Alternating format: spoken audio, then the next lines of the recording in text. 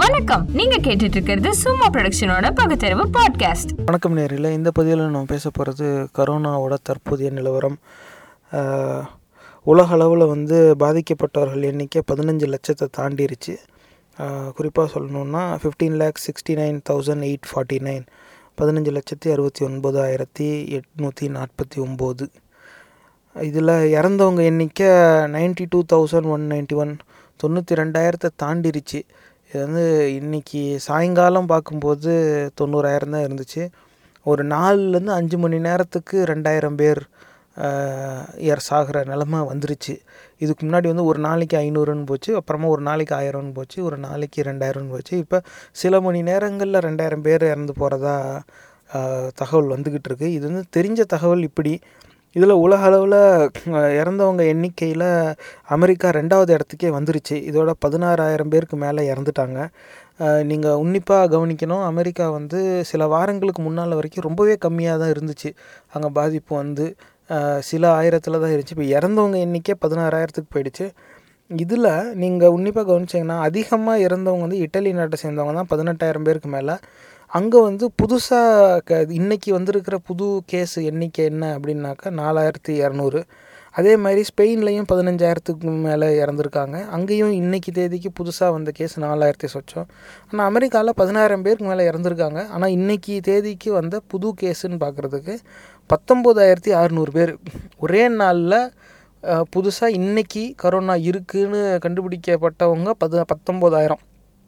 ஒரு நாளில் இப்படி ஒரு எண்ணிக்கை வருதுன்னா முதல்ல நம்ம புரிஞ்சிக்க வேண்டியது அவங்களோட அந்த டெஸ்டிங் கெப்பாசிட்டி, நோயறிதல் திறன் இருக்குல்ல, அதை அவங்க அதிகரிச்சிருக்காங்க. அவங்க நிறைய பேரை பரிசோதனை பண்ண போய் இந்த எண்ணிக்கை வருது. இப்போ அவங்க பரிசோதனையே பண்ணலன்னுங்களேன், இந்த 19,000 இருக்காது. யாருமே பரிசோதனை பண்ணலாம், இந்த 19,000 இருக்கிற இடத்துல முட்டைன்னு இருக்கும். யார் இன்றைக்கி எந்த புது கேஸுமே வரலப்பா, அதான் குறையுதில்ல அப்படின்னு நம்மளே நினச்சிக்க வேண்டியதான். நிறைய பேரை பரிசோதனை பண்ண போய் தான் இந்த உண்மை வெளியவே வருது. இது மற்ற நாடுகள் அந்த நிலைக்கு ஏற்கனவே போயிட்டாங்க. இதே நிலைமையில் தான் நம்ம இன்னும் 2-3 வாரத்தில் இருப்போம். ஆனால் இப்போ அமெரிக்காலாம் பார்த்தா நம்ம ஜனத்தொகையோடு ஒப்பிடும்போது 3ல் 1 பங்கு தான் இருக்கும். இப்போ நம்ம நாட்டோட எண்ணிக்கை என்னென்னு பார்த்தா இதோட 5,865, 5,865, 169 பேர் இறந்துட்டாங்க, 169 டெட்டு. இந்த எண்ணிக்கை கம்மியாக தோணுது, இது என் கண்ணோட்டம். ஆனால் இதுக்கு பல கண்ணோட்டம் ஒன்று இருக்குது. முக்கியமாக பார்க்க வேண்டியது இப்போ இன்றைக்கி பொருள் வாங்குறதுக்காக வெளியில் போனால் ரோட்டில் டிராஃபிக்கே இருந்துச்சு. இது சென்னை நிலவரம். அவங்க பார்த்து கவனமாக ஓட்ட வேண்டியது இருந்துச்சு. ஏன்னா எல்லாருமே ரோட்டுக்கு வந்துட்டாங்க. வீட்டில் சாமான் கிடையாது, இருக்கிற கடையில் கிடைக்கிறத வாங்கிட்டு போகிற நிலமையில் நிற்கிறாங்க. நாங்கள் கடையில் வாங்குறதுக்கு காத்துக்கிட்டு இருக்கும்போது பின்னாலேருந்து ப்ரெட் இருக்கா, முட்டை இருக்கா, மைதா இருக்கான்னு கேட்டுட்டு எல்லோரும் போய்கிட்டு இருக்காங்க. இப்போ நிறையா வாங்கணும்னு நாங்கள் கேட்ட பொருட்களும் நிறையா இல்லை. இருந்ததை வாங்கிட்டு வந்துட்டோம். இன்னொரு 1 வாரம் ஓடிடும். இந்த மாதிரி பல குடும்பங்கள் இருக்கும். ஆனால் 1 வாரத்துக்கு அப்புறமா இங்கே சென்னையில் பொருள் தட்டுப்பாடு எப்படி இருக்கும் அப்படிங்கிறத யூகிக்கவே முடியலை. செய்தியும் ஏற்கனவே வந்துருச்சு, சிறு நகரங்களில் பொருள் தட்டுப்பாடு அதிகமாக ஆயிடுச்சு அப்படின்னு. அப்போ பொருள் தட்டுப்பாடுனாலேயே வீட்டில் எதுவுமே இல்லை, ஆக்கி சாப்பிட எதையாவது வாங்கலான்னு சொல்லியே மக்கள் வெளியே வர வேண்டிய ஒரு சூழ்நிலை வந்துடும். அப்போ ஊரடங்கு, ஓடிப்போ, வீட்லேயே இரு அப்படின்னு சொல்லி கட்டுப்படுத்துறது ஒரு இயலாத காரியமாக இருக்கும். நீங்கள் கடையை எத்தனை மணி நேரத்துக்கு திறந்து வச்சு, கடையே திறக்க வேண்டாம், நீங்கள் கடையை சாத்தி வை அப்படின்னு நீங்கள் சொல்லி வச்சாலும் ஒரு காலகட்டத்தில் கடையை உடச்சி எடுத்துகிட்டு போகிற மாதிரி சூழ்நிலை வர வாய்ப்பு இருக்குது. இதுக்கெலாம் வாய்ப்பு ரொம்ப கம்மி. ஆனால் அதுக்காக அப்படி நடக்காதுன்னு நம்ம நினச்சிடக்கூடாது. எல்லா சூழ்நிலையும் கணித்து அதுக்கு ஏத்தாப்பில் முன்னேற்பாடுகள் செஞ்சு நம்ம நகரணும். இப்போ இதுக்கு பல கண்ணோட்டம் இருக்குது. நம்மளோட இதை பற்றி பேசுகிறதுக்கு நம்மளோட இணைஞ்சிருக்கார் நம்ம அன்பிற்குரிய வழக்கறிஞர் திரு அரங்க சம்பத்குமார் அவர்கள். வணக்கம் வழக்கறிஞர் அவர்களே. வணக்கம். இப்போ நீங்கள் சொல்லுங்கள், கிராமங்களில் பொருள் தட்டுப்பாடு, நகரங்கள்லேயும் பொருள் தட்டுப்பாடு வர ஆரம்பிச்சிருச்சு. எண்ணிக்கை கூடிக்கிட்டே போகுது. சில வாரங்களுக்கு முன்னால் சில ஆயிரமே இருந்த நாட்டில் லட்சக்கணக்கான பேர் இன்றைக்கி பாதிக்கப்பட்டிருக்காங்க. 7வது 8வது இடத்துல இருந்தது இன்றைக்கி 2வது இடத்துல இருக்கிற மரணம் அடைஞ்சவங்க. இது இந்த பிணங்களை வைக்கிறதுக்கு இடம் இல்லாமல் அந்த குளிர்சாதன பெட்டி இருக்கிற அந்த லாரியில் ரெஃப்ரிஜரேட்டட் கண்டெய்னர் ட்ரக் அதில் பாடியை சேகரித்து வச்சுக்கிட்டு இருக்காங்க. இதுதான் அமெரிக்காவோட நிலைமை. அதே சூழ்நிலை நம்ம நாட்டில் இன்னும் சில வாரங்களில் வரலாம். நம்ம இன்னும் அந்த ஆரம்ப கட்டத்தில் இருக்கோம். அப்படி வருமே ஆனால், ஏன்னா நம்ம முதலமைச்சரே வந்து சொல்லிட்டாரு, தமிழ்நாடு வந்து அந்த ஸ்டேஜ் 3 நெருங்கிக்கிட்டு இருக்கு அப்படின்னு. இவங்க நெருங்கிக்கிட்டு இருக்குன்னு சொன்னாவே ஏற்கனவே நம்ம அதை தாண்டிட்டோமோங்கிற சந்தேகமும் எனக்கு இருக்குது. ஆனால் இதை வந்து மக்கள் எப்படி பார்க்கணும், எப்படி இதை அணுகணும், என்ன மாதிரி இதுக்கு திட்டம் போட்டால் எப்படி சரியாக இருக்குன்னு நினைக்கிறீங்க? முதல்ல இந்த அதிகப்படியான எண்ணிக்கைகள் இருக்கிறது, நமக்கும் அப்படி வந்துடுமோ அப்படின்னு சொல்கிறதெல்லாம் ஒரு விழிப்புணர்வு காரணமாக சொல்லப்படுறதே தவிர யாரையும் அச்சப்படுத்துறது நம்மளுடைய நோக்கம் இல்லை. அவங்கள பயமுறுத்தி நம்ம ஒன்றும் செய்ய போகிறதும் இல்லை. கொஞ்சம் விழிப்புணர்வோடு மக்கள் இருக்க வேண்டுங்கிற நல்ல எண்ணத்தில் சொல்லப்படுற செய்தி தான் அது. இவங்க தனித்திரு விழித்திரு அப்படிங்கிற மாதிரி செய்திகளை மக்கள் புரிஞ்சுக்கிட்டாங்களா என்னங்கிறதே கிராமங்களில் பார்க்க முடியல. கிராமங்கள் எல்லாரும் எப்பொழுதும் போல் இயங்கிக்கிட்டு இருக்காங்க. இந்த இயக்கம் என்பது எங்கேயாவது ஒரு வில்லேஜில் வந்துச்சுன்னு சொன்னால் அது எங்கே போய் நம்மளுக்கு முடியும் அப்படின்னு சொல்லி கண்டுபிடிக்க முடியாது, கட்டுப்படுத்த முடியாத ஒரு சூழலுக்கு போயிடுமோன்னு ஒரு அச்சத்தில் தான் நம்ம அதை சொல்லிகிட்டு இருக்கிறோம். ரெண்டாவது வந்து நாடு ஒரு பக்கம் இதனுடைய கட்டுப்படுத்துறதில் எடுக்கிற நடவடிக்கைகள்லாம் கூடிய வரை நல்லா தான் செஞ்சிகிட்டு இருக்காங்க, அது இல்லைன்னு சொல்ல முடியாது. ஆனால் கொஞ்சம் முன்னாடியே தொடங்கி இருக்கணுங்கிற இதை வந்து தொடர்ந்து நம்ம சொல்லிகிட்டு இருக்கிறோம். தமிழகத்தை பொறுத்தவரையில் இந்த டெஸ்டிங் இன்ஸ்ட்ருமெண்ட் அப்படின்னு சொல்லுவோம்ல, சோதிக்கிறது, இந்த கொரோனா இருக்கா இல்லையான்னு சோதிக்கிற ஒரு இன்ஸ்ட்ருமெண்ட், ஒரு என்ன அது ஒரு இன்ஸ்ட்ருமெண்ட்டுன்னு வச்சிங்களேன், அதை நம்ம வந்து இந்த ஜுரமானி மாதிரி டெஸ்டிங் கிட்டு அப்படின்னு சொல்லலாம். அது வந்து நம்மள்கிட்ட அதிகமாக இல்லையோ அப்படின்னு ஒரு சிந்தனை இருக்குது. ஏன்னா நீங்கள் நிறையா பேரை சோதித்து பார்க்கும் பொழுது தான் எவ்வளோ பேருக்கு இருக்குது இல்லைங்கிறது தெரியும். அப்போ தான் நம்மளுடைய எண்ணிக்கை கூடுவதும் குறைவதும் என்பதும் சரியாக இருக்க முடியும். அது இன்னும் ஒரு வாரத்தில் வந்து சேர்ந்துரும்னு சொல்கிறாங்க. முதலமைச்சரே வந்து இத்தனை 1000 கிட்ஸ் நாங்கள் கேட்டிருக்கோம், அது இன்னும் ஒரு வாரத்தில் 2 நாளில் வந்து சேர்ந்துரும் அப்படின்னு சொல்கிறாங்க. அப்படி சொல்கிறத பார்த்தாலே நமக்கு வந்து எதிர்காலத்தில் பெரிய ஒரு சோதனைக்கு உட்பட்டு விடுவோமோ, மக்களுக்கு ஒரு சோதனை வந்துடுமோன்னு சொல்லி பயப்பட வேண்டியதான் இருக்குது. இருந்தாலும் நம்ம அச்சப்பட்டு இருக்க வேண்டிய சில அடுத்தது அறிவுடைமையாக என்ன செய்யணும் அப்படிங்கிற சிந்திக்கிறது தான் சரியானது. நம்மளை பொறுத்தவரையில் மருத்துவமனைகளில் அரசு மருத்துவர்கள் அழைக்கிறதாலேயோ அல்லது அரசு சொல்கிறதாலேயோ நம்ம போய் நிற்கணும்னு இல்லாமல், அவரவர்களே முன்வந்து தனக்கு அப்படி ஒரு சிம்டம்ஸ், அந்த ஒரு அறிகுறி இருக்குமே ஆனால் நம்மளே போய் என்னை சோதிச்சிருங்க அப்படின்னு சொல்கிற அளவுக்கு ஒரு அறிவுடைமையோடு மக்கள் நடந்துக்கணும்னு நம்ம எதிர்பார்க்குறோம். இப்போ டாக்டர்களுக்கே வர்ற ஒரு நிலைமை வந்துருச்சு. இருந்தாலும் டாக்டர்களுக்கு வந்து அதிலிருந்து ஒரு பாதுகாக்கக்கூடிய உடை, அந்த கவசம், கையில் போட்டிருக்கிற க்ளவுஸு, இதெல்லாம் வந்து முறைப்படி வழங்கப்படவில்லையோ அப்படிங்கிற ஒரு சந்தேகம் இருக்குது. அதனால் அரசு அதன் மீது நிச்சயமாக கவனம் செலுத்தணும். அப்படி செஞ்சால் தான் சரியாக இருக்க முடியும். இது இப்போ நீங்கள் சொன்னது வந்து ரொம்ப சரியாக சொல்லியிருக்கேங்க. மும்பையில் வந்து மருத்துவர்களும் செவிலியர்கள் இவங்க எல்லாரும் ஒரு போராட்டத்திலேயே மருத்துவமனை விட்டு வெளியில் வந்து நின்று அறவழி போராட்டமே செஞ்சுட்டாங்க. அவங்களுக்கு சரியான வகையில் இந்த ப்ராப்பர் ப்ரொடெக்டிவ் எக்யூப்மெண்ட் அப்படின்னு சொல்லக்கூடிய அந்த பாதுகாப்பு சாதனம் எதுவும் சரியான தரத்தில் வழங்கப்படலை, அவங்க எதிர்பார்த்தது அப்படிங்கிறத ஒரு பிரச்சனையாக வச்சு அவங்க போராட்டத்துக்கே வந்துட்டாங்க. இதுவே வந்து ஒரு பெரிய எடுத்துக்காட்டு. அது மும்பை மாதிரி பெரிய நகரத்திலேயே வந்து இந்த மாதிரி மருத்துவத்துக்கு தேவையான பொருட்களே தட்டுப்பாடில் வந்துருச்சோ அப்படிங்கிற ஒரு இது சூழ்நிலை வந்துருச்சு. அது வந்து ஒரு அச்சத்தை கொடுக்குது. அவ்வளோ பெரிய நகரத்தில் அத்தனை மருத்துவமனைகள் இருக்குது, அங்கே எல்லாமே சீக்கிரம் கிடைக்கும், அங்கேயே இருக்குது.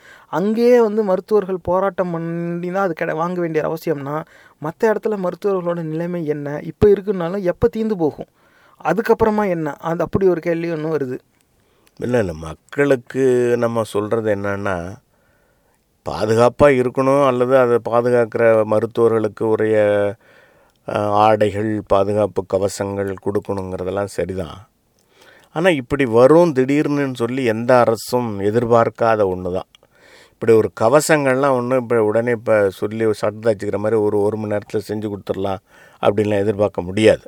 ஏன்னா அது ஒரு அறிவியல் பூர்வமாக தயாரிக்க வேண்டிய உடை, அதனுடைய கவசம், மற்றதெல்லாம் இருந்தாலும் அதை எவ்வளவு சீக்கிரம் செய்ய முடியும்னு சொல்லி மகாராஷ்டிரா அரசு முன்னாடியே செஞ்சுருக்கணும். ஏன்னா மக்கள் தொகை எங்கெல்லாம் அதிகமாக இருக்குதோ, அதாவது டெல்லி, மகாராஷ்டிரா, கல்கட்டா, சென்னை போன்ற பெருநகரங்களில் தான் மக்களுடைய அடர்த்தி, வாழ்கிற மக்களுடைய எண்ணிக்கையும் அதிகம். அதனால் இங்கு இருக்கிற ஆளுநர்கள், அதாவது அரசை நடத்துகிறவர்கள், அதுக்குள்ளே கவசம், இப்போ நம்மளுக்கு எத்தனை ஆயிரம் டாக்டர் வேணுமோ அத்தனை ஆயிரம் கவசம் நம்மளுக்கு தேவைப்படுது, அத்தனை ஆயிரம் உடைகள் தேவைப்படணும், முதல்ல அதை தான் செய்யணும். நம்மளை பொறுத்தவரையில் இப்போ தமிழக அரசு அப்படி செய்திருக்கிறார்களா என்னங்கிறத வெளிப்படையாக அவங்களும் சொல்லலை. ஆனால் நம்ம நல்லதையும் நினைப்போம், செஞ்சுருக்கிறார்கள்னு நினைப்போம். மக்கள் எந்த அளவுக்கு விழிப்புணர்வோடு இருக்கணுமோ அந்த அளவுக்கு விழிப்புணர்வோடு இருக்கணும். இந்த உணவு தட்டுப்பாடு அப்படிங்கிறது தவிர்க்க முடியாத ஒன்று. இப்போ ஏன்னா ஒரு இடத்துலேருந்து ஒரு இடம் கொண்டுட்டு போகிறதே கொஞ்சம் சிரமமாக இருக்குது. பேக்கடு ஃபுட்ஸுங்கிறது வாங்கி வச்சா ஒரு மாதம் இருக்கும், அதனால் இப்போவே வாங்கி வச்சுக்கலாம் அப்படின்னு நினச்சி மக்கள் அதை தேடி போகிற மாதிரி தெரியுது. இதை இப்போ ஒரு சர்வே 2-3 இடங்கள் நகரங்களில் சர்வே பண்ணி அரசு என்ன செய்யணும்னு சொன்னால், இந்த மாதிரி பேக்கடு ஃபுட்ஸை அந்தந்த நகரங்களுக்கு டிஸ்ட்ரிபியூஷனை இம்மிடியேட்டாக கொண்டுட்டு போய் சேர்க்கணும் அப்படிங்கிற ஒரு நடைமுறை எடுக்கலாம். ஏன்னா அதில் ஒன்றும் பெருசாக வந்துட போகிறதில்ல. எப்படி நடமாடும் காய்கறி கடைகள் உற்பத்தி பண்ணுறாங்களோ அந்த மாதிரி ஒரு தனிப்பாக சிறப்பு வாகனங்கள் மூலயமா அந்தந்த நகரங்களுக்கு இந்த பேக்கடு ஃபுட்ஸுன்னு சொல்லி பிஸ்கட்ஸு, ப்ரெட்ஸு அதெல்லாம் கொண்டு போய் கொடுக்கலாம். அதுக்கு வேண்டிய ஏற்பாடு இப்போவே செஞ்சு கொண்டு போய் ஸ்டாக் பண்ணிக்கலாங்கிறது என்னுடைய கருத்து.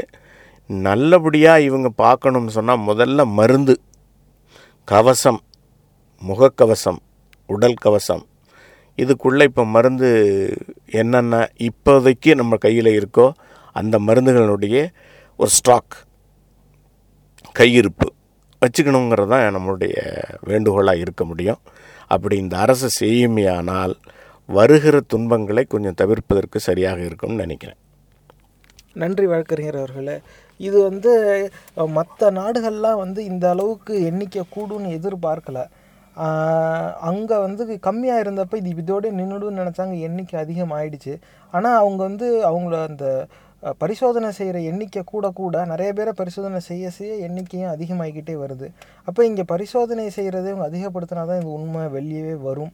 இது வந்துச்சுன்னா எதுவும் இப்போ முதலமைச்சரே சொல்லிட்டாரு, நம்ம அந்த ஸ்டேஜ் 3 நெருங்கிட்டோம் அப்படின்னு. அப்படி இருக்கும்போது இன்னும் கிராமங்களில் இந்த ஊரடங்கு உத்தரவை சரியாக பின்பற்றாமல் இருக்காங்க. அந்த சோஷியல் டிஸ்டன்ஸுங்கிறது இன்னும் பெருசாக அவங்க அதை பற்றி சிந்திக்கலை. அப்படி அவங்க இருந்துச்சுனாக்கா, கிராமங்களுக்கு வந்துச்சுனாக்கா இது எல்லாரும் கூட்டமாக சுகாதாரத்துறையிலேருந்து போய் தேடி பிடிச்சி தனிமைப்படுத்த பார்ப்பாங்க. அது எல்லாரும் அதை ஒரு தீண்டாமை மாதிரி பார்த்துட போகிறாங்க. எனக்கு கரோனா இருக்குன்னு சொல்லி என்னை மட்டும் தனியாக கூப்பிட்டு போயிடுவாங்கப்பா, எங்கள் குடும்பத்தை மட்டும் ஒதுக்கிடுவாங்க அப்படின்னு சொல்லி போய் ஒழிய ஆரம்பிச்சிருவாங்க. ஏற்கனவே தமிழ்நாட்டில் ஒரு மருத்துவமனையில் தவறுதலாக கரோனா இருக்கிற சில நோயாளிகளை வெளியே விட்டுட்டாங்க. எல்லாரையும் தேடி கண்டுபிடிச்சாச்சு, ஒருத்தரை காணோம். இப்போ எதுக்குனாக்கா திரும்பி இப்போ நம்ம கூப்பிட்டு போய் தனியாக உட்கார வச்சுருவாங்களோன்னு இங்கே ஒளிஞ்சிக்கிட்டு இருக்கார் போல். இது கடைசியில் இது அப்படி ஒரு அச்சத்தினாலையும் ஒரு வெக்கத்தினாலையும் பாதிக்கப்பட்டவங்க தனியாக போய் ஒளிஞ்சிக்கிறேன் அப்படிங்கிற ஒரு சிந்தனை அது செயல்பட ஆரம்பிச்சதுன்னா இதனாலேயே பல இடத்துல பரவிக்கிட்டு இருக்கும். இப்போ இப்படி ஒரு சூழ்நிலை இருக்குது. இது குறிப்பாக கிராமங்களில் ஏன்னா வந்துச்சுன்னா அவங்களுக்கு கரோனா தான் வந்திருக்குன்னே தெரியாமல் பல நாள் வாழ்ந்துக்கிட்டு இருப்பாங்க. அந்த நோயுடைய நிலைமையும் அப்படி தான் இருக்குது. வந்துச்சுனாக்கா 2வது நாள்லேயே ரொம்ப மோசமான நிலைமைக்கெலாம் யாரும் போகிறது இல்லையா. ஒரு சிலருக்கு 2 வாரத்துக்கு அப்புறமா தான் அதுக்கான அந்த என்னெல்லாம் சிம்டம்ஸ்னு சொல்லுவாங்களோ அதெல்லாம் அப்போ தான் தெரிய வருதான். இப்படி இருக்கும்போது கிராமங்களில் விழிப்புணர்வை ஏற்படுத்த நம்ம என்ன செய்யலாம்னு நீங்கள் நினைக்கிறீங்க? அதுக்குன்னு ஒரு தனி அமைப்பு ஒன்றும் இப்போ தேவையில்லை. விஓஓ, தாசில்தார், ரெவன்யூ அத்தாரிட்டிஸு கூட இருக்கிற மெடிக்கல், அந்தந்த இடத்துல இருக்கிற மெடிக்கல் எம்ப்ளாயீஸ் இவங்கள வச்சுக்கிட்டு ஒரு வில்லேஜ்லேயும் போய் அவங்களுக்கு இந்த ஒலிபெருக்கி மூலியமாக இது மாதிரிலாம் நீங்கள் செய்யணும்னு சொல்லி 1, 2, 3 போட்டு அவங்களுக்கு சொல்ல வேண்டிய பொறுப்பு அரசுக்கு இருக்குது. அப்படி செய்யணும் தான் இதுவரை தெரியல. வில்லேஜுகளில் இந்த மாதிரி போய் அவர்களை அறிவுடைமையாக ஆக்கி செய்யணும் அப்படிங்கிறத இவங்க எந்தத்தினால தள்ளி போடுறாங்கன்னு தெரியல, அதில் செய்ய வேண்டாம்னு நினைக்கிறாங்களான்னு தெரியல. 2வது இந்த இப்போ நிதிஷ் அவருடைய மாநிலத்தில் ஜூன் மாதம் 15ஆம் தேதி வரையும் கல்லூரி, பள்ளிகள் எல்லாம் விடுமுறை விடப்பட்டு விட்டது. நீங்கள் அதுக்காக வெளியில் வர வேண்டியதில்லை. இது மத்திய அரசு சொல்லி தான் நான் செய்யணுன்னு ஒன்றும் இல்லை. என் மாநிலத்தை பாதுகாக்க வேண்டிய பொறுப்பு எனக்கு இருக்குது, அதனால் நான் செய்கிறேன் அப்படின்னு முன் வந்து அவர் செய்கிற மாதிரி, மத்திய அரசு சொன்னாதான் செய்யணும், மத்திய அரசு சொல்லலைன்னா நம்ம செய்யக்கூடாதுங்கிற ஒரு சிந்தனையில் இல்லாமல் அந்தந்த மாநிலங்கள், இப்போ தமிழகத்தை பொறுத்தவரையில் தமிழகத்தில் இருக்கிற முதலமைச்சர் அவருடைய குழுக்களை கூப்பிட்டு அல்லது மருத்துவர்களை அழைத்து என்ன செய்யலாம் அப்படின்னு சொல்லி ஆலோசித்து முன்னெச்சரிக்கையான நடவடிக்கைகளை இந்த ஊரடங்கு உத்தரவை வந்து நீட்டிக்கிறத பொறுத்தும் அல்லது தள்ளி வைக்கிறத பொறுத்தும் அல்லது ஒரு நாளைக்கு ரிலாக்ஸ் பண்ணி கொடுக்கறத பொறுத்தும் முறையாக ஒரு ஆலோசனை செஞ்சு முடிவெடுக்க வேண்டிய பொறுப்பு இப்போ அரசுக்கு இருக்குது. என்ன செய்ய போகிறாங்கன்னு தெரியல. மிகவும் முக்கியமானது என்னன்னு சொன்னால், இந்த உணவுப் பொருள்களை கொண்டுட்டு போய் டோர் ஸ்டெப்ஸில் கொடுக்கறது. ஏற்கனவே பேக் பண்ணிக்கணும், ஒரு டோர் ஸ்டெப்ஸ்லையும் கொண்டு கொடுத்துட்டு போயிட்டே இருக்கணும். அப்போ தான் வந்து அந்த மக்களை பாதுகாக்கிற மாதிரி இருக்கும், இந்த ஊரடங்கு உத்தரவுடைய பயன் இருக்கும். இல்லைன்னு சொன்னால் எப்படி பரவும் எப்படி வரும்னு தெரியாமல் மக்கள் சிரமத்துக்குள்ளாயிடுவாங்க. அதனால் இதை நல்ல நோக்கத்தோடு நம்ம அரசுக்கு ஒரு பரிந்துரையாக அல்லது நம்மளுடைய வேண்டுகோளாக வைக்கிறது சரியாக இருக்கும் அப்படின்னு நான் நினைக்கிறேன். நன்றி வழக்கறிஞர் அவர்களே. நேர்களை சிந்தித்து பார்க்க வேண்டிய ஒரு விஷயம், எங்கெல்லாம் இந்த நோய் பெருசாக பரவிக்கிட்டு இருக்கோ அங்கெல்லாம் ஆயிரக்கணக்கான பேர் இறந்துக்கிட்டு இருக்காங்க. அதுவும் குறிப்பாக அந்த மேற்கத்திய நாடுகள்லாம் பார்த்தா அங்கே பொதுவாகவே 10 தேவைனாக்கா அவங்க 25க்கு திட்டம் போடுவாங்க. எல்லா இடத்துலையுமே அதிகமாக தான் வச்சுருப்பாங்க. அங்கே வந்து கல்லூரியில் வேலை பார்க்குற பேராசிரியர்களே கையில் சானிடைசரோடு தான் வருவாங்க. அந்த அவங்க வந்து வகுப்பில் இருக்கிற அந்த கம்ப்யூட்டருக்கு பயன்படுத்தணுன்னாவே கையில் சானிடைசர் போட்டுக்கிட்டு தான் பயன்படுத்துவாங்க. அந்த சானிடைசர் பயன்படுத்துறதுங்கிறது கிட்டத்தட்ட அவங்க கலாச்சாரத்திலே ஒரு பகுதி. ரொம்ப சுத்தம் பார்ப்பாங்க, ரொம்ப நெருக்கி நசுக்கிட்டுலாம் நிற்க மாட்டாங்க, எட்ட தான் நிற்பாங்க. இந்த மாதிரி இருக்கிற நாடு, அதிலும் நம்மளோட 3ல் 1 பங்கு தான் ஜனத்தொகை. அங்கேயே வந்து ஆயிரக்கணக்கான பேர் இறந்து போய் பணத்தை வைக்க இடம் இல்லை. நிறைய மருத்துவத்துறையில் பணியாற்றுறவங்க அழுது வீடியோ போட்டுட்டாங்க. அது ஏற்கனவே வெளியில் வந்துருச்சு. இந்த மாதிரி நாங்கள் எந்த நிலைமையில் வேலை பார்க்குறோம் தெரியுமா, நீங்கள் எல்லோரும் வீட்டிலே இருங்க, வெளியில் வராதீங்க அப்படின்னு நிறைய பேர் காணொலி போட்டுட்டாங்க. இன்னும் ஒரு சிலர் வந்து அழுதுகிட்டே எங்களுக்கு வந்து பாதுகாப்பு கவசம் பொருள்லாம் தீர்ந்து போச்சு, இப்போ இல்லை. அங்கே வந்து ஆண்டுக்கு ஒரு முறை ஹாலோவீன் அப்படின்னு ஒரு விழா கொண்டாடுவாங்க. அதில் வந்து குறிப்பாக எல்லோரும் வேடம் அணிஞ்சிக்கிட்டு மற்றவங்க வீட்டுக்கு போய் கொண்டாடுவாங்க, ஒருத்தர் பயமுறுத்தி கேலி செஞ்சு. அப்போ அந்த ஹாலோவீன் பண்டிகைக்காக அவங்க வாங்கி வச்சுருக்கிற தலைக்கவசம் முகக்கவசம் இதை மாட்டிக்கிட்டு தான் அவங்க மருத்துவமனையிலே வேலை பார்க்குறாங்க. பல பேர் அதை வந்து ஃபோட்டோ பிடிச்சும் போட்டுட்டாங்க, காணொலியிலே அது வந்துருச்சு. இதுதான் அமெரிக்காவோட நிலைமை. அங்கே வந்து இந்த மாதிரி பொருள் தட்டுப்பாடுங்கிறத பற்றி அவங்க என்றைக்கும் யோசிக்கவே மாட்டாங்க. பொதுவாகவே எல்லாமே எல்லாருக்கும் கிடைக்கும் அப்படிங்கிற எண்ணத்திலே தான் அங்கே வாழ்வாங்க. ஏன்னா எல்லாமே அதிகமாக தான் அங்கே இருக்கும். அப்படி தான் வச்சுருப்பாங்க. எதுவும் எண்ணிலாம் வைக்க மாட்டாங்க. ஒரு சின்ன இடத்துல ஒரு சின்ன குழுவுக்கு ஏதாவது கொடுக்கணும்னா எத்தனை பேர், நம்ம எத்தனை கொடுக்கணும், ஒரு பேக்கெட்டில் எவ்வளோ அப்படின்லாம் அவங்க பெரிய குண்டாலம் போட்டு இப்படி வச்சுருவாங்க, வந்து எடுத்துக்க அப்படிம்பாங்க. இந்த மாதிரி சிந்தனையில் பழகுற ஒரு நாடு. எல்லா திட்டமுமே இப்படி தான் போட்டிருப்பாங்க, எல்லாமே பெருசாக தான் உருவாக்கி வச்சுருப்பாங்க, எல்லா கட்டமைப்பும். அங்கேயே தட்டுப்பாடு வந்துருச்சு. ஆனால் அப்படியே நம்ம நாட்டுக்கு வந்து இதை கொண்டு வந்து பாருங்கள், 5 தேவைன்னா ஏன் 5, 1 வச்சே செய்யலாம், இப்படி சிந்திக்கிற நாடு இது. நம்ம வந்து ஏன்னா பொருளாதாரத்தில் அந்த அளவுக்கு அவங்க அளவுக்கு நம்ம வளரலைங்கிறதுனால கம்மி செலவில் நிறைய சாதிக்கிறதுக்கான முயற்சி எடுக்கணுங்கிற சிந்தனையிலேயே வளர்ந்து வந்திருக்க ஒரு சமூகம் நம்ம. இது இல்லாமல் இங்கே வந்து தட்டுப்பாடுங்கிறது ஏற்கனவே இருக்குது. நம்மக்கிட்ட எல்லா வசதியும் ஏற்கனவே நம்மக்கிட்ட இல்லை. இருக்கிற வசதியும் நம்மளுடைய இந்த சிந்தனையினால் நம்ம வந்து அதிகப்படுத்திலாம் வச்சுக்கல. அங்கே என்ன ஆகிடுச்சு, அமெரிக்காவிலே வந்து இந்த வெண்டிலேட்டர்னு சொல்கிற அந்த சுவாச எந்திரம் வந்து தட்டுப்பாடு வந்து போச்சு. அப்போ அரசு என்ன சொல்லிடுச்சு, எல்லா மருத்துவமனைக்கும் ஆணை பிறப்பிச்சிருச்சு, எங்கே கம்மியாக இருக்கும் அதிகமாக இருக்கிற இடத்துலேருந்து கம்மியாக இருக்கிற இடத்துக்கு உடனே மாற்றுங்க, கொடுத்துக்கோங்க அப்படின்னு ஆணை பிறப்பிச்சிருச்சு. இப்போ என்ன பண்ணிட்டாங்க, எல்லா மருத்துவமனையிலையும் அவங்கக்கிட்ட எத்தனை சுவாச எந்திரம் இருக்குங்கிறத எண்ணிக்கையை மாற்றி காட்ட ஆரம்பிச்சிட்டாங்க, பொய் சொல்லிக்க ஆரம்பிச்சிட்டாங்க. ஏன்னா எங்கள் மருத்துவமனையில் இருக்கிற எல்லாத்தையும் நாங்கள் மற்றவங்களுக்கு கொடுத்துட்டா எங்கள் மருத்துவமனைக்கு வர நோயாளிகளுக்கு நாங்கள் என்ன செய்வோம், இந்த நிலைமைக்கு போயிடுச்சு. அதனால் அங்கே வந்து ஜனவரியிலேருந்து ஒரு பெரிய போராட்டம் பண்ணிகிட்டு இருந்தாங்க. எப்படியாவது வந்து இந்த டிஃபென்ஸ் ப்ரொடக்ஷன் ஆக்டை வச்சு ஒரு தனியார் நிறுவனத்தை உற்பத்தி செய்ய வைக்கலாம் அப்படின்னு. அது இப்போ தான் வந்திருக்கு. ஒரே ஒரு நிறுவனம் தான், அதுவும் கார் தயாரிக்கும் நிறுவனம் அங்கே செய்யுது. இதுதான் வந்து அமெரிக்காவோட நிலைமை. இப்போ வந்து சைனாவே வந்து சைனாவிலேருந்து எந்த பிளேனும் வரக்கூடாது, சைனாவிலேருந்து யாரும் எங்கள் நாட்டுக்குள்ளே வரக்கூடாதுன்னு எல்லோரும் ஒதுக்குனவங்க. அதுவும் குறிப்பாக ஐரோப்பா நாடுகளில் இருக்கிறவங்க அவங்களுடைய பிளேனையே சைனாவுக்கு அனுப்பி மாஸ்க்கும் க்ளவுஸும் அங்கேருந்து தான் வாங்கிக்கிட்டு இருக்காங்க. இதுதான் வந்து ஏன்னா சைனாவிலேருந்து வந்தால் நோய் வந்துடும். ஆனால் க்ளவுஸும் மாஸ்க்கும் இப்போ அவங்களுக்கு எங்கேருந்து வருது அப்படின்னா சைனாவிலேருந்து தான் வருது. அவங்களுக்கு வேறு வழி கிடையாது. எல்லாருமே இப்போ அதுவும் குறிப்பாக இந்த லுஃப்தான்சாங்கிற ஏர்லைனில் தான் அனுப்புகிறாங்க. அங்கே ஐரோப்பா சார்பாக வந்து அந்த ஏர்லைன்லேருந்து பிளேன் அனுப்பி சைனாவுக்கு போய் சைனாவிலேருந்து இப்போ டன் கணக்கில் முகக்கவசம், கை உறை இது எல்லாமே வந்து ஏற்றுமதி ஆகுது. இதுதான் நிலமை. எல்லோரும் எங்களை ஒதுக்கிட்டாங்க, நாங்கள் ஏன் செய்யணும் அப்படின்னு சொல்லி அவங்களும் ஒதுக்கலை. அதே மாதிரி நம்மக்கிட்ட மருந்து கேட்டப்பையும் நம்ம எதுவும் அவங்க கேட்ட விதம் சரியில்லை. இருந்தாலும் நம்ம மனிதாபிமானத்தோடு நடந்துக்கிட்டோம். அது வந்து நம்ம பெருந்தன்மையை காட்டுது. அது அப்படி சந்தோஷமாக பார்த்துக்கலாம். ஆனால் அதுவே நாளைக்கு நமக்கு இல்லாமல் போயிடுற ஒரு நிலைமை வராதுன்னு நம்புவோம். ஆனால் இதுதான் வந்து மேற்கத்திய நாடுகளுடைய இன்றைய நிலை. அங்கே வந்து அதுவும் நிறைய சம்பவம் வந்து நோயால் பாதிக்கப்பட்டு கொரோனாவால் பாதிக்கப்பட்டு இறந்து பிணத்தை மருத்துவமனையை விட்டு வெளியில் கொண்டாந்து வச்சுட்டு அதை தொட்டு தூக்கி வண்டியில் ஏற்றுறதுக்கு ஆள் வரலை.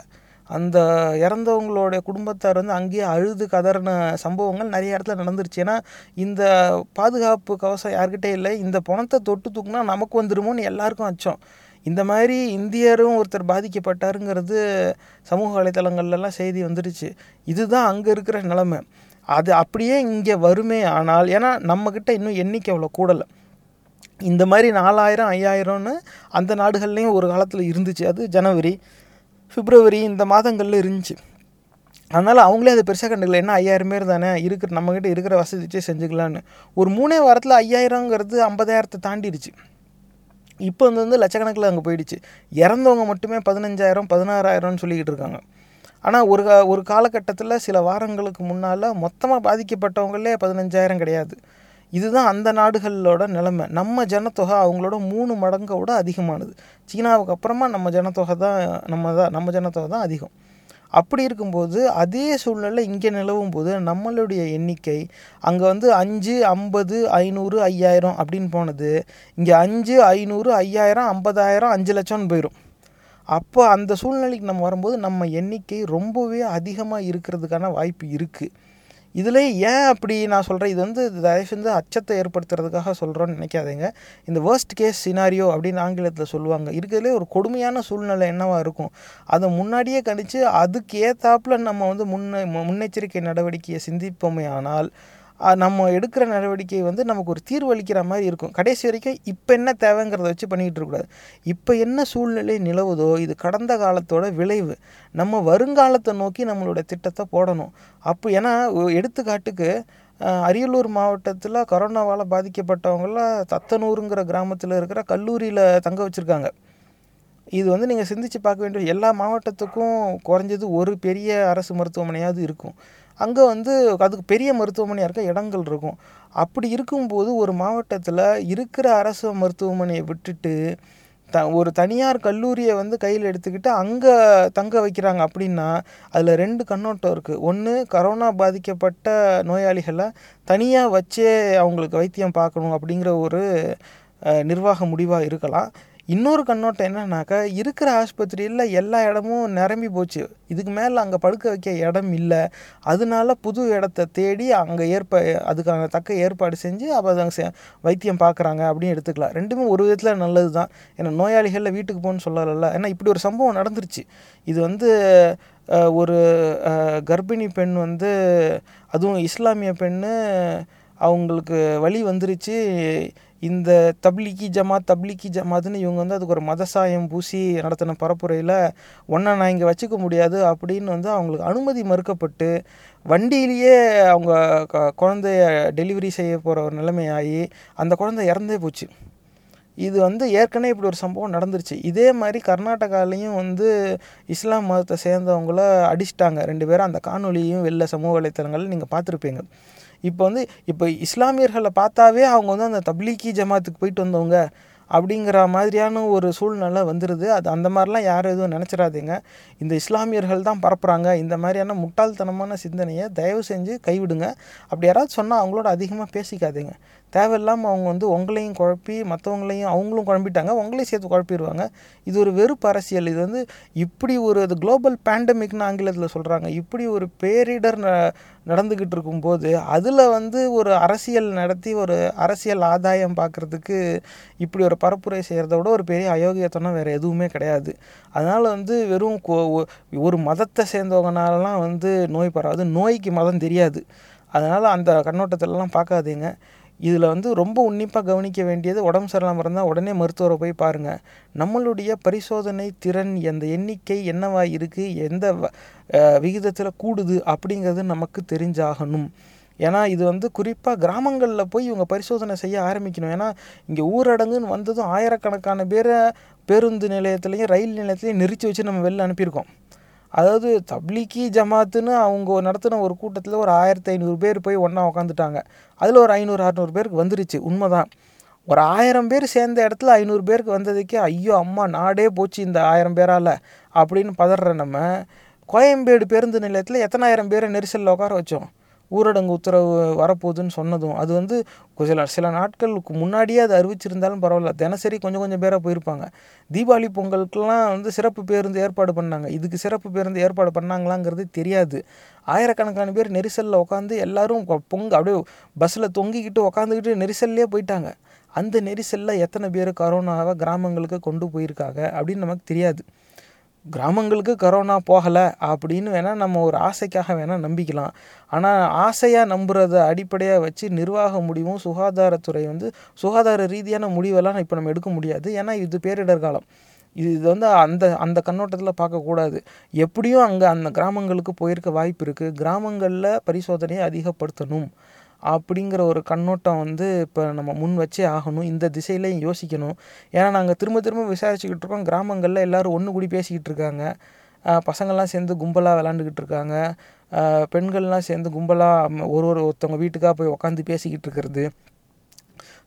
அந்த குறிப்பாக அந்த மெயின் ரோடு அந்த முக்கியமான சாலைக்கு போனால் வேணால் காவல்துறை வந்து துரத்தி விடுறாங்க. அது வேணால் கேள்விப்படுறோம். அது வந்து ஒரு நல்ல விஷயந்தான். ஆனால் எல்லா கிராமங்கள்லையும் எத்தனை காவல் அதிகாரிங்க இருப்பாங்க? சென்னை மாதிரி பெரிய நகரத்தில் நிறையா காவல் அதிகாரிங்க இருக்காங்க. அதனால் எல்லா சாலையிலையும் அவங்கள வச்சு ஒரு கட்டுப்பாட்டில் வச்சுருக்க முடியும் இந்த நகரத்தை. ஆனால் எல்லா கிராமங்கள்லேயும் வந்து இது இந்த மாதிரி சூழ்நிலை கிடையாது. அதுவும் கிராமங்களுடைய அமைப்பு எப்படின்னா, ஒரு சில கிராமங்களுக்கு பொதுவாக ஒரு ஊர் இருக்கும். அதுக்கு வந்து கொஞ்சம் பெரிய கிராமமாக ஒரு டவுனுன்னு சொல்லிக்குவாங்க. எதாக இருந்தாலும் அந்த ஊருக்கு தான் வந்து சுற்று வட்டாரத்தில் இருக்க எல்லா கிராமங்களும் போவாங்க. அப்படி இருக்கும்போது ஒரு ஊருக்கு வந்துச்சுனாவே அந்த சுற்று வட்டாரத்தில் இருக்க எல்லா ஊருக்கும் சில நாட்கள்லேயே வந்துடும். ஆனால் வந்துருச்சுங்கிறத நம்ம எப்படி தெரிஞ்சுக்க போகிறோம்? அங்கே இருக்கிறவங்கள பரிசோதனை செஞ்சால் தானே. பரிசோதனையே செய்யாமல் இங்கெல்லாம் வரலையே அப்படின்னு நம்மளாம் நினச்சிக்கிட்டு இருந்தால் நாளைக்கு வரும்போது நமக்கும் சேர்த்து தான் வரும். இது வந்து சிந்தித்து பார்க்க வேண்டிய ஒரு விஷயம். பரிசோதனை எண்ணிக்கையை வந்து நம்ம எப்படியாவது அதிகப்படுத்தி ஆகணும். அதுக்கு எவ்வளோ பணம் செலவானாலும் பரவாயில்ல. அது வந்து அதுக்கான முயற்சி வந்து 100% வெற்றி பெறும்னு சொல்ல முடியாது. ஆனால் 100% வெற்றியை தேடுற கால சூழ்நிலையும் இது கிடையாது. அது வந்து சரியாக வரலனாலும் பரவாயில்ல, வந்த வரைக்கும் பரிசோதனை செய்வோம். இந்த கண்ணோட்டத்தில் போனால் தான் ஏன்னா அப்போ தான் தெரிய வரும். ஒரு இடத்துல பாதிப்பு வந்துச்சுனாக்கா உடனே அந்த மொத்த இடத்தையும் லாக் பண்ணுவாங்க. ஏற்கனவே சில இடத்த அப்படி வந்து அடைச்சிட்டாங்க அப்படிங்கிற செய்தியும் வந்து வந்துக்கிட்டு இருக்குது. அது வந்து ஒரு சில நாட்கள் ஒரு வாரம் கூட தாக்கு பிடிக்கும். ஏன்னா வீட்டில் சாமான் இருக்கிற வரைக்கும். வீட்டில் உணவுப் பொருள் தீர்ந்துருச்சுனாக்கா அட போப்பா சும்மா நீ பாட்டுக்கு பேரிகேடை போட்டு வச்சுனா வீட்டில் எதை சாப்பிட்றது, பேரிகேடையை சாப்பிட்றதுன்னு சொல்லி வேணும்னே வந்துடுவாங்க. அப்போ வந்து காவல்துறையினரோட அந்த சொல்ல மதிக்காத வந்து பொதுமக்கள் தவிர்க்க ஆரம்பிச்சிடுவாங்க. அந்த சூழ்நிலையை நம்ம தவிர்த்தே ஆகணும். இது வந்து கரோனாவை பார்த்து பயப்படுறதா இல்லை பொருள் தட்டுப்பாடை பார்த்து பயப்படுறதாங்கிற மாதிரி சூழ்நிலை வந்துருச்சு. சிந்திச்சு பாருங்கள். அதாவது நல்லதையே நினைப்போங்கிறதெல்லாம் வந்து ரொம்ப நியாயமான சிந்தனை தான், அதில் மாறுபட்ட கருத்தே இல்லை. ஆனால் கெட்டதை நினச்சி திட்டம் போட்டால் தான் நல்லதை யோசிக்கிறதுக்கு நம்ம இருப்போம். சிந்திச்சு பாருங்கள். இந்த பதிவு உங்களுக்கு பிடிச்சிருந்தா தயவு செஞ்சு சமூக வலைத்தளங்கள்ல இதை பகிர்ந்துக்கோங்க. மறக்காம சும்மா மூவிஸ் ஃபேஸ்புக் பக்கத்தை லைக் பண்ணி தினசரி செய்திகளோட நகைச்சுவையான கண்ணோட்டங்களை பார்த்து மகிழுங்க. எங்க பதிவு ரொம்பவும் பிடிச்சிருந்தா கூகுள் பிளே ஸ்டோர்ல சும்மா தமிழ் மீம்ஸ் ஆண்ட்ராய்டு ஆப்பை பதிவிறக்கம் செஞ்சு எங்க எல்லா பதிவுகளும் சுலபமாக தொடருங்க. இந்த நிகழ்ச்சி உங்களுக்கு ஏதாவது ஒரு வகையில உதவிருக்கும்னு நம்புறோம். சும்மா ப்ரொடக்ஷனோட பகுத்தறிவு பாட்காஸ்ட் பொறுமையோட கேட்டதுக்கு நன்றி.